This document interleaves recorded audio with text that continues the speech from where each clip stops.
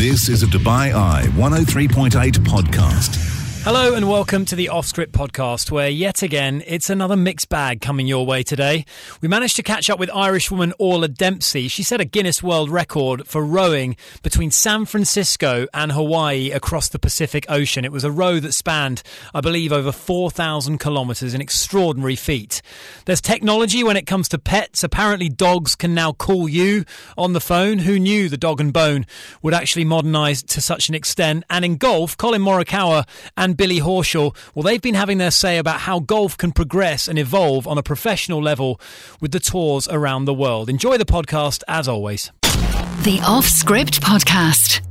Delighted to welcome into the studio a lady that we've had on the show before. Indeed. A lady who has accomplished something quite extraordinary. Her name is Orla Dempsey, Chris. Indeed, yes. And this dates back to a story that we did bring you a few months ago, an all-women crew, two of whom based right here in Dubai. Orla, one of those, who set a new Guinness World Record for crossing the Pacific Ocean in a small rowing boat. The Girl Who Dare team, they successfully rowed 4,400 kilometres from San Francisco to Hawaii as part of the Great Pacific Race. Orla back on dry land. She joined us in our Expo 2020 Dubai studio. And Orla, we say a very good evening to you first and foremost.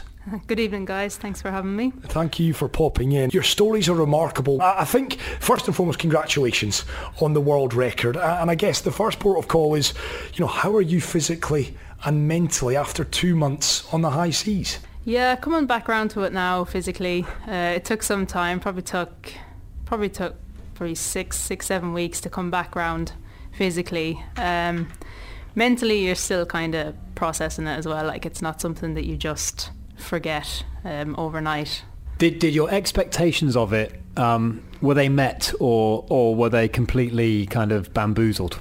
Physically, no. I expected it to be physically more demanding than what it was. Really? Yeah, but again, I think that comes down to your body adapting, doesn't it? You have kind of an expectation in your mind, and I was expecting to be pushed to an absolute limit, and I didn't come close to it. So that was, in a way, an anticlimax, but obviously it wasn't really an anticlimax. But kind of... Quite a nice anticlimax. Yeah. I'm not sure what I was actually expected to happen. Like, if it didn't meet it, like, probably death was the next thing, really. But yeah, it did meet it in a lot of aspects, like in terms of just like your thought process when things get hard, what you do, like what you turn to, things like that. But how often did things get hard? Every day.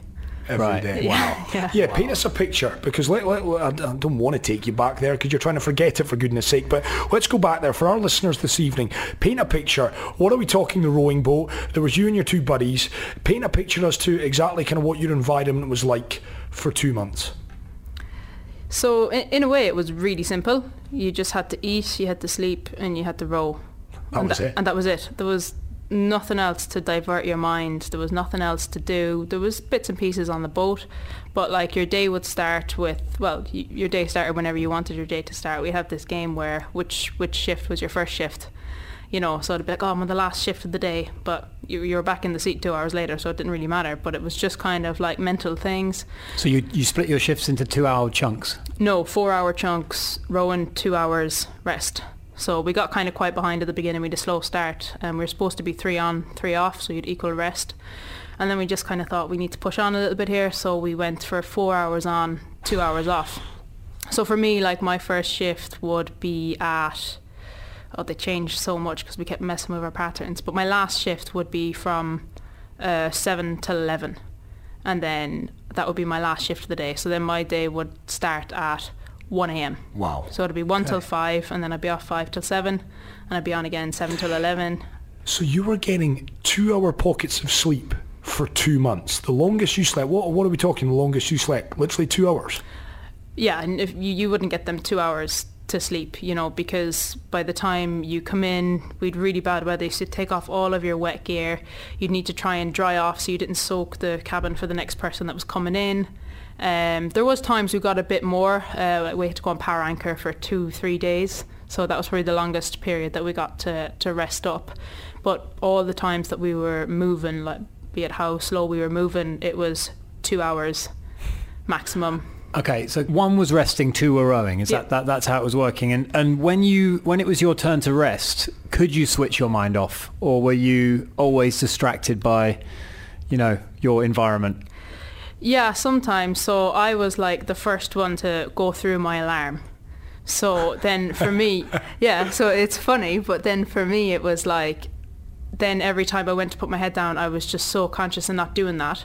So I'd be trying to sleep, but trying to be like, don't sleep through your alarm, don't sleep through your alarm. And the next minute it's 15 minutes to your next shift and you've probably gained 5 minutes sleep because you've been stressing so much about not sleeping in that you can't sleep. And there'd be different things like if there was a boat, whoever was in the cabin, although that was your rest time, you still had to be on your AIS, still had to be looking around, make sure there was no vessels that were coming near us. If an alarm went off, it was your responsibility, because the two outside can't hear anything. They're out there with the wind and the rain and the waves, and so they can't hear the alarm going off. Well, that was going to be my next question, because everyone in the car this evening, we're comfy in this beautiful studio down here at Expo 2020 Dubai. People driving home in the confines of their car. Paint that vivid picture for us if you can, Orla. What is it like in the middle of the Pacific with nothing but water? Yeah, it's exactly that. There's nothing but water. A lot of the time we didn't see daylight. We were just in a cloud the whole time, and our weather router kept saying to us, "Oh, the cloud loves you, you're cloud goddesses, the cloud keeps following you." Because every day it was like, you'll see sunshine tomorrow, you'll see sunshine tomorrow, and tomorrow would come and there was no sunshine. So for a lot of the time we didn't really see a sunrise or a sunset. It went from like light grey to dark grey to nighttime, to light grey to dark grey to nighttime. Wow. So there was that. Some of the times you couldn't even see the water, so you were in this really bad weather and waves were crashing over, but you couldn't see them. So you kind of became like, as cliche as it sounds, you kind of became a little bit at one with the water. So you actually had to feel it instead of see it. Now, the movie Perfect Storm comes to mind. I think George Clooney's in it. It's a random little reference there. But when they're up on that boat and they're up on the swell and you're watching, you're thinking, oh, wow, that scares me. I mean, I don't swim, as regular listeners will know. So water, I have a weird relationship with water, and you're laughing at that, as many people do, Orla. But talk to us about the swell. How high are we speaking? We kind of put it down to maybe 60 foot. 60 foot of water. When we were in the worst of it, and it's like what you said in the break, it's almost like a wall of water.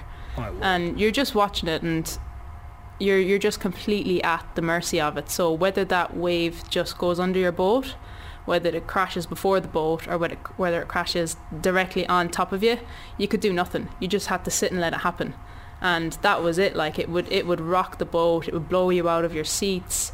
We had 2 spare oars with us, and they were like, you don't need, you won't break an oar, you absolutely will not break an oar. We broke 2, so we had no more oars left. If another oar went, we were down to one person rowing.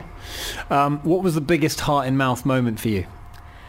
There was a couple. There was one with another vessel that was coming up, flashing up on our AIS, that was going to come within 300 feet of our stern, which sounds like quite a distance, but when our boat is 24 foot, what's that, 6 meters? Yeah, 24 feet's nothing. Yeah, and they're like 120, 140 meters long, probably bigger.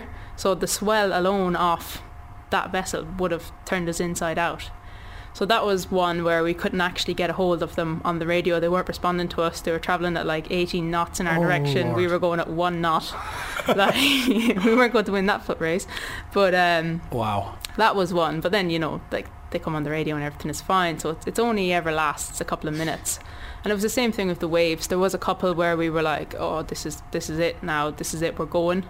You're literally telling yourself, this is it. We're done for. Yeah. There was one time where me and Jane were rowing, and it was the thing we learned about not being beam on with the waves. So beam on is that the side of your boat is in line with as the wave breaks, because if that happens, it's like rolling down a hill.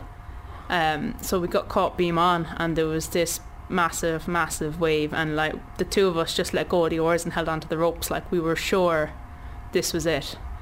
And then it just smashed the boat, just threw us over and back, but it was fine. Wow. Oh my word. That is incredible. Not for the faint-hearted. We also spoke a little bit off air about the kind of mental toll that it took in the aftermath, readjusting to life back on dry land. Yeah, it did. It started with the first couple of days where, it was just absolute exhaustion set in. You know, you've just put your body through this absolute stress for 2 months, and you've just kind of sucked it up and got on with it, so you don't actually spend that much time reflecting on it. First 2 days are very similar. We just slept. We just like slowly had to like get back into normal foods again and stuff, and then after that you kind of set in like with bits of night terrors, nightmares, like, you know, everything that could have gone wrong while you're on the row, like, was now coming to life in your sleep. So that was probably 3 or 4 weeks of really, really bad sleep, like waking up with that, seeing lights, seeing vessels land, things that we were crashing into, like people going overboard. Oh, wow. And I guess kind of once they kind of subsided a little bit, then you kind of put it to the back of your mind a little bit, and then you focus on the physical rehab of it. You know, so trying to get back to training. I remember I went to my first pre-season with rugby, and I was having cold sweats in the warm-up. Like, I was physically just absolutely spent. Yeah. And it was so funny, everyone would be like, oh, you must be so fit, you've just done that. But actually the complete opposite. You know, you took something like 24 steps a day was all you took, like walking to the seat and back from the seat, and then you just rode the rest of the time. There was just nothing else.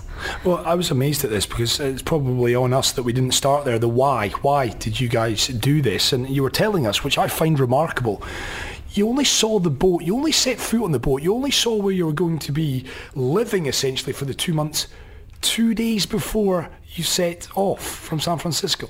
Yeah, so when I went to San Francisco, the boat was there in the yard, so I could see it. But then the first time I actually got in a boat in water ever was 2 days That's insane. before it. Yeah, we had to go on a fake race, like a prologue race. So you just have to go out under the bridge and you have to make a meal and call on your satellite phone and use your VHF and all the stuff you would have to do. We did that for maybe 3 or 4 hours, and then that was it. Were there any arguments that broke out? Because I imagine tensions would have been occasionally running high. I'm not going to ask you about what happened when you slept through the alarm, Orla, but I mean, it must be difficult to maintain, you know, a harmonious relationship, let's say.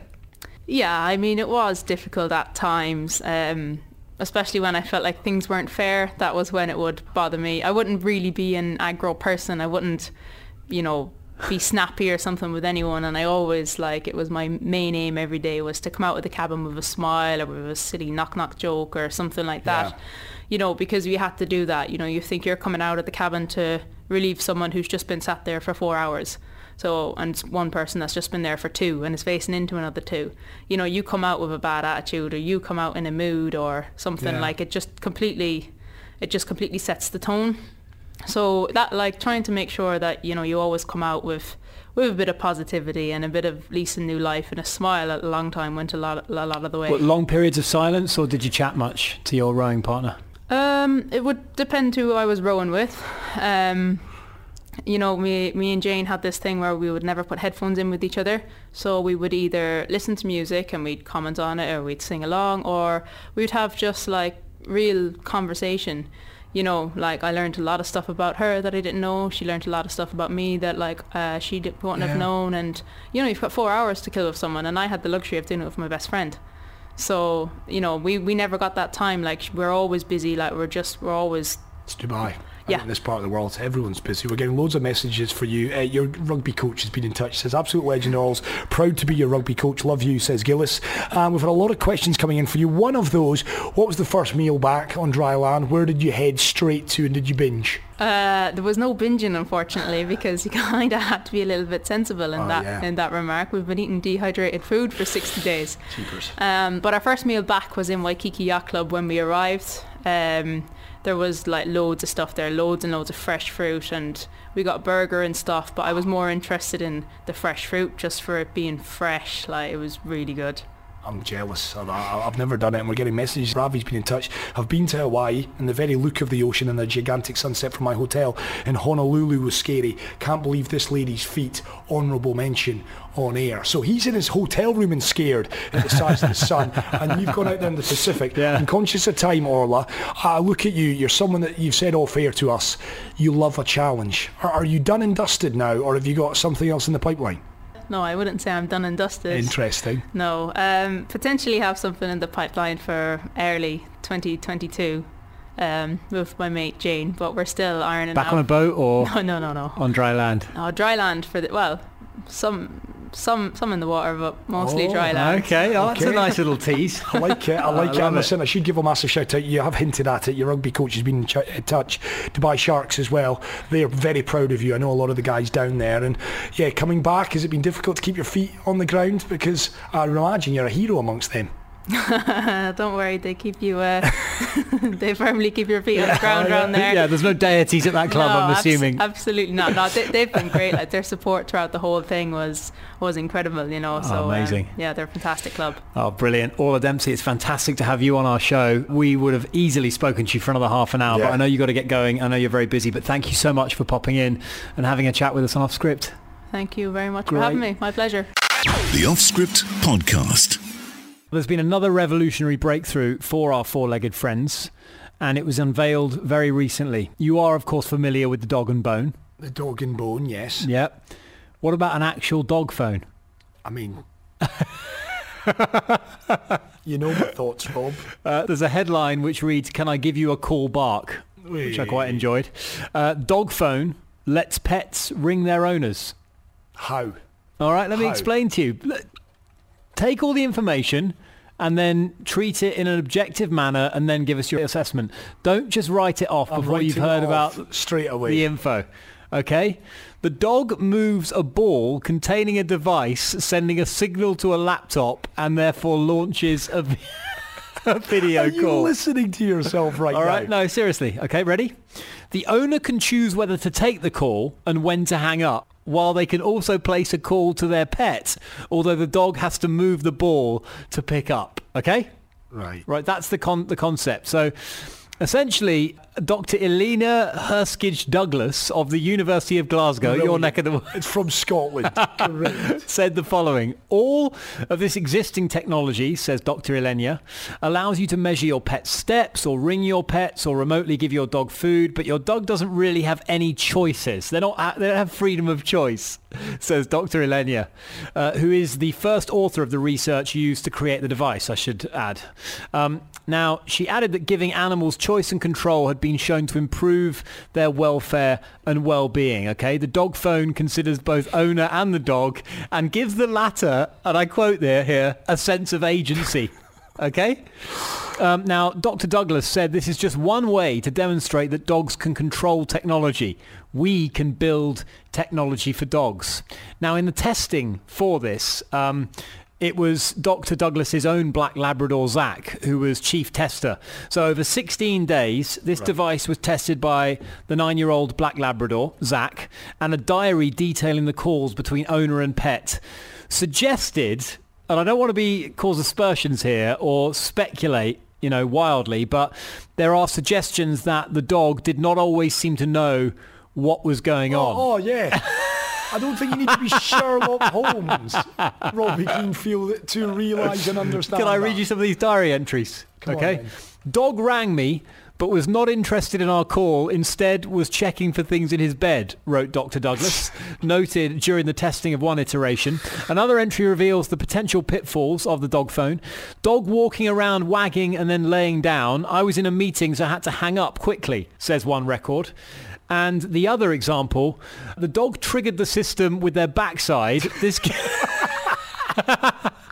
could have been deliberate and the dog's unique way of triggering an interaction, speculates Dr. Elena Douglas. This could have been deliberate. Hear yourself.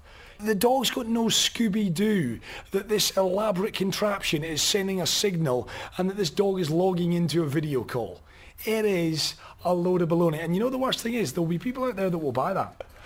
My question is, why do we need... I mean, technology has invaded our lives to a saturated point as it is. Do we need to foist this upon these poor animals as well? The short answer is no. Technology is definitely having an adverse effect on humankind. We all know that. We just don't know how bad and to what extent it is. I'm sure there'll be studies that are released in the future that tell us exactly and precisely how bad technology is for us. There probably are available at the moment. There are already studies saying that it impacts mental health, that it impacts your kind of daily sense of well-being, etc., focus, all that sort of stuff. let's keep the pets out of this, would be my thought. Yeah. We don't need a dog phone. Yeah, well, absolutely, you're stating the bleeding obvious there, Chief. But what it comes down to is it's dollars, right? People will make money out of this, and there will be some people out there, you know who you are in the cars this evening, that think to themselves, dog phone, yeah, quite like that idea. And you'll go out there and you'll buy it. You're mad. Someone's just messaged in this dog story making me wish I had dozed off. Hey, listen, I'm with you on that front as well. You know my feelings towards animals. Don't wish ill will of them. But my goodness, animals. We love them on this show. I say we, you and Sonal. Far too much animals. I always say, if you don't have empathy for animals, you don't have empathy. The Off Script Podcast. Live Golf Investments, which is an investment firm under the majority ownership of the Saudi Arabia's Public Investment Fund, is set to invest $200 million into the Asian Tour, the tour that they've referred to as a sleeping giant. They're aiming to revamp that tour, implementing a new 10-event series, which starts next year, and that will run for at least a decade thereafter. There's also the possibility of this Super League, which would really throw the cat amongst the pigeons, promising to lure its participants with the promise of a different format, more excitement. Think IPL on this front, and extraordinary riches, of course, because, of course, the players are not going to move unless you really do dangle the carrot. There is no doubt that this is a potential game changer. I put the question last week to Keith Pelly in the announcement of the European Tour becoming the DP World Tour as of next year, whether that was a consequence of what is bubbling up under the surface. He sidestepped that. It was very much Cristiano Ronaldo, a little lollipop, and he had lost his fullback there with that one, Keith. And we are hopeful to sit down with Keith over the course of the weekend to just ask where kind of golf is at, and whether the European Tour, certainly the PGA Tour as well, they're acutely aware of what's bubbling up under the surface.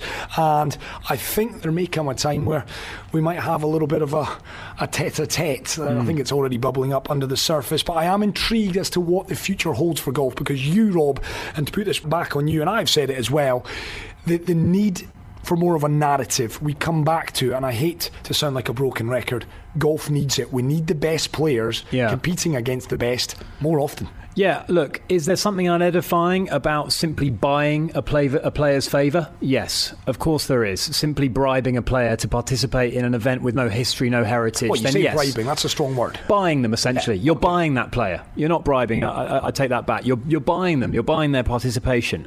You know, do we want to see that in sport? No. We want romance in sport. We want history. We want tradition. But the reality of golf is this, that there are 4 major championships. There's a Ryder Cup. There's some other high-level tournaments that attract big viewing audience figures and excitement in the fandom of golf. But for too many weeks of the year, golf is ho-hum, and something needs to change. So if what is happening behind the scenes and with different entities ends up forcing the hand of the European and PGA tours to produce a kind of stronger overall narrative, as you put it, then I think that's a good thing. If something comes in that disrupts the apple cart completely and actually offers us more of that narrative, I'm happy and open to seeing how that affects the golf fan experience. You know my thoughts on this. An IPL-style 6 to 8 week event at the end of the year. I'm sure if you're listening tonight, you might not thank me for this, but I'd like to see a bit of a rejig. I'd love November and December to be free, a bit freer, and I'd love those 2 months to allow your Morikawas, your Bryson DeChambeaus, your Rory McIlroys, your Tommy Fleetwoods, et al. To come together in an IPL-style event,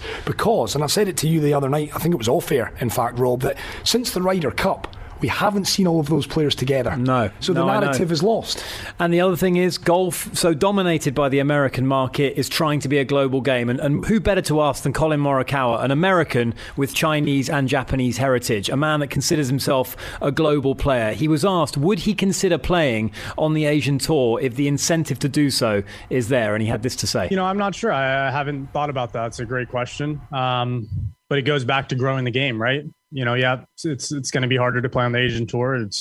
There's going to be restrictions, but you know, I'm not the right person to ask, because to be honest, I haven't read up too much about it. You know, there's guys that are on the PGA Tour that will know a lot more about what the actual rules are of trying to apply to go and play in certain events.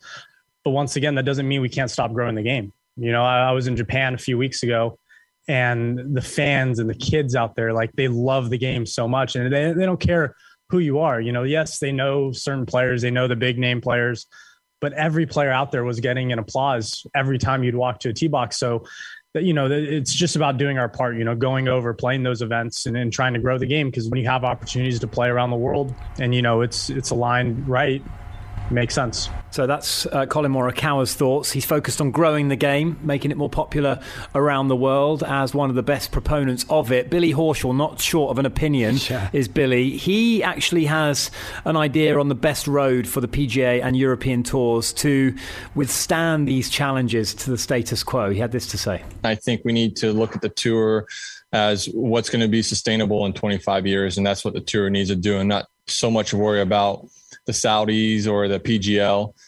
They need to do what's best for the PGA Tour. And I think, in my mind, I think, we should make the tour more competitive. And what I mean by that is that maybe instead of giving out 125 cards every year, we cut it down to 100. And if we cut down, the Korn Ferry cards from 50 to 30, you've got roughly 150 guys now. You make the fields 130, 120 maybe. Now you're getting, players, better players week in and week out. Guys aren't sort of just happy finishing 90th on the PGA Tour every year and collecting $1 million+ and that they're actually striving to be the best players on the PGA Tour. I think if we would change the way the money pays out, where the top 30, 40 guys get paid a lot of money, and then, you don't get paid as much down below. So it really pushes guys to really do everything they can to be the best player that they can possibly be. And by doing that, I think that takes care of, any other tour that comes competing against the PGA Tour or the European Tour. So like I said, I think we're doing great stuff, but I think we need to make sure that, we're looking at all scenarios before we do make an ultimate decision of the path forward. Thoughts there of Billy Horschel. Fascinating stuff. The Off-Script Podcast. We hope that you enjoyed this episode. Please do go ahead and click subscribe. You can also check out our other podcasts, Time Capsule or The Big Interview. Find it wherever you get your podcasts.